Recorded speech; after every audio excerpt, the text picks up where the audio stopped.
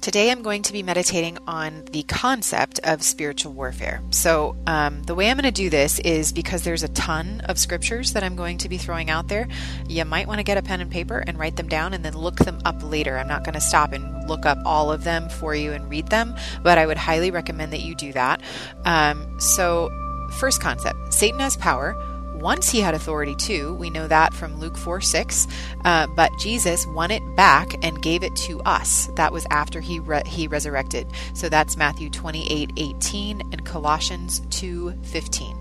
Satan is the one who comes to steal, kill, and destroy. That is what John 10:10 tells us. He's even more likely to do it if we're standing for God's word or against God's plans. We know that from Mark 4:17 and 2 Timothy 3:12. Now, anything he tries to do to us is illegal, but he can still get away with it if we allow it. We have to resist him, standing firm in faith. So we know that from 1 Peter 5, verses 8 to 9, and James 4:7. Here's how we resist. So most of this comes from Ephesians 6.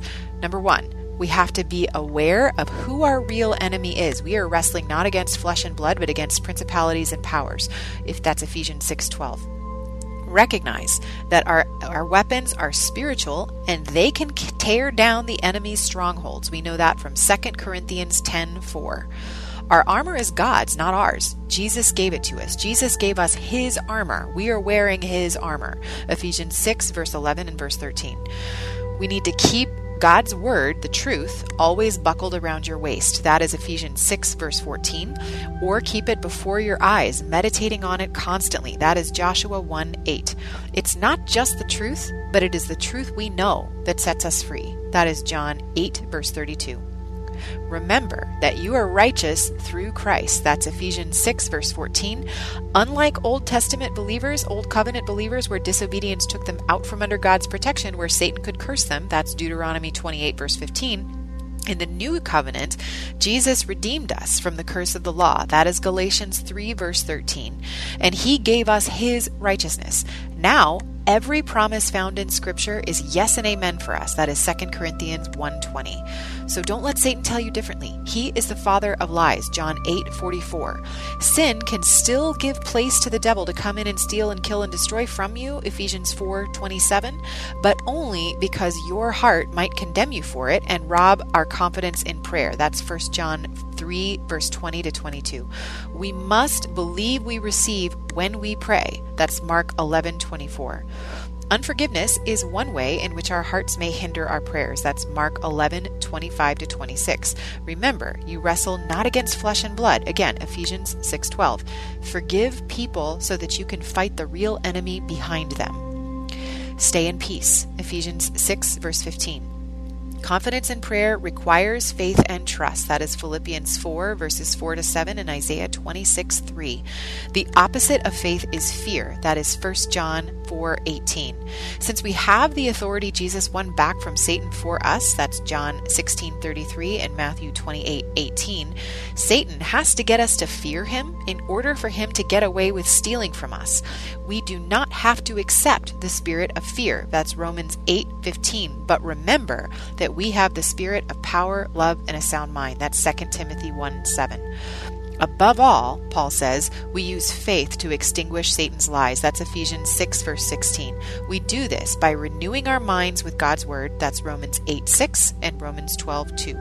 We have the belt of truth already, but we have to mix the word of truth with faith or it profits us nothing. That's Hebrews 4:2.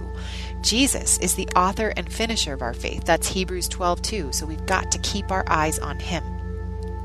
The helmet of salvation, that's Ephesians 6:17. I assume that the significance of this is the fact that it's protecting the mind. The Holy Spirit is the seal that proves that we belong to God. That is 2 Corinthians 1:22, 2 Corinthians 5:5, Ephesians 1:13 to 14, and Ephesians 4:30. And the Holy Spirit also bears witness that we have salvation and that we belong to God. That is Romans 8:16. So Satan can't lie to us and tell us otherwise. The sword of the Spirit, that's Ephesians 6:17. This is the only offensive weapon. Jesus used the word as his weapon against Satan. That was in Matthew 4, 1-11, Mark 1, 12-13, Luke 4, 1-13. It is living and powerful, Hebrews 4:12. The word of our testimony of God's goodness likewise has power. That's Revelation 12:11. Pray with all kinds of prayer. That is 1 Timothy 2:1, including supplication and intercession. That is Ephesians 6:18, praise and thanksgiving, Philippians 4:7, and agreement, Matthew 18:19 and 20, with perseverance.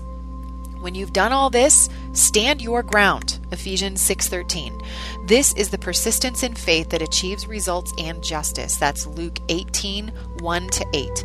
Forcefully lay hold of what Christ died to give you, Matthew 11:12. The end of all of this, we will always, always triumph in Christ, 2 Corinthians 2:14.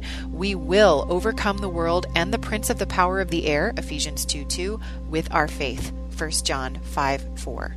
Even under the old covenant, God fought for his people in the spiritual realms. So get ready. There's a lot of verses here. So Exodus 14, verse 13, Exodus 23, verse 27, Leviticus 26, verses 5-8, Deuteronomy 1, verse 30, Deuteronomy 3:22, Deuteronomy 7, verses 22-24, Deuteronomy 9:3, Deuteronomy 11:22-25, Deuteronomy 20, verses 1-4, Deuteronomy 23:14, Deuteronomy 28:7, and also Deuteronomy 31:6, Deuteronomy 33:29, Joshua 1:5, Joshua 23:10, Judges 7:22, 1 Samuel 7:10, 1 Samuel 14:15-20, 1 Samuel 17:47, 2 Samuel 7:9-11, 2 Samuel 22:33-37, 2 Samuel 22 verse 48,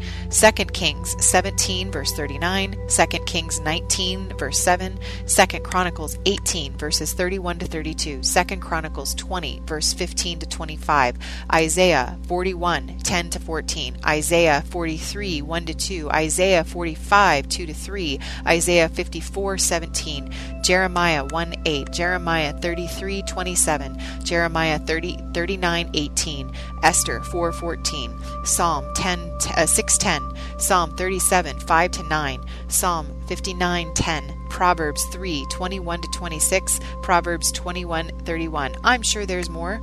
Those are the ones that I wrote down because it shows how God came through in the spiritual realm and turned things around in the natural for us.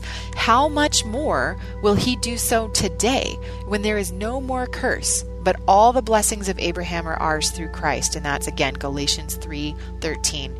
So again, I would encourage you, go through these verses, encourage yourself in the word, keep it before your eyes, because there's so much bad news in the world right now, but we have a God who is bigger than all of it. If we keep our eyes on him, we continue to remember the power that he has given to us, the power that we have in prayer, and we continue to resist the devil and not accept what he is trying to get us to accept, then he will flee from us. That is a promise. All of the promises in Scripture are yes and amen, and we can stand on them. That is what spiritual warfare looks like. All right, so I hope that was helpful to you. I will put all of this in the show notes, and I will see you next week. Our world can feel chaotic and uncertain, but we don't have to live enslaved to fear. Christ has promised me and you his peace, and throughout Scripture has provided powerful tools and practical steps to help us experience greater freedom. I'm Jennifer Slattery, lead host of the Faith Over Fear podcast, inviting you to join me and my team as together we learn how to starve our fears and feed our faith. Subscribe at lifeaudio.com or wherever you access podcast content.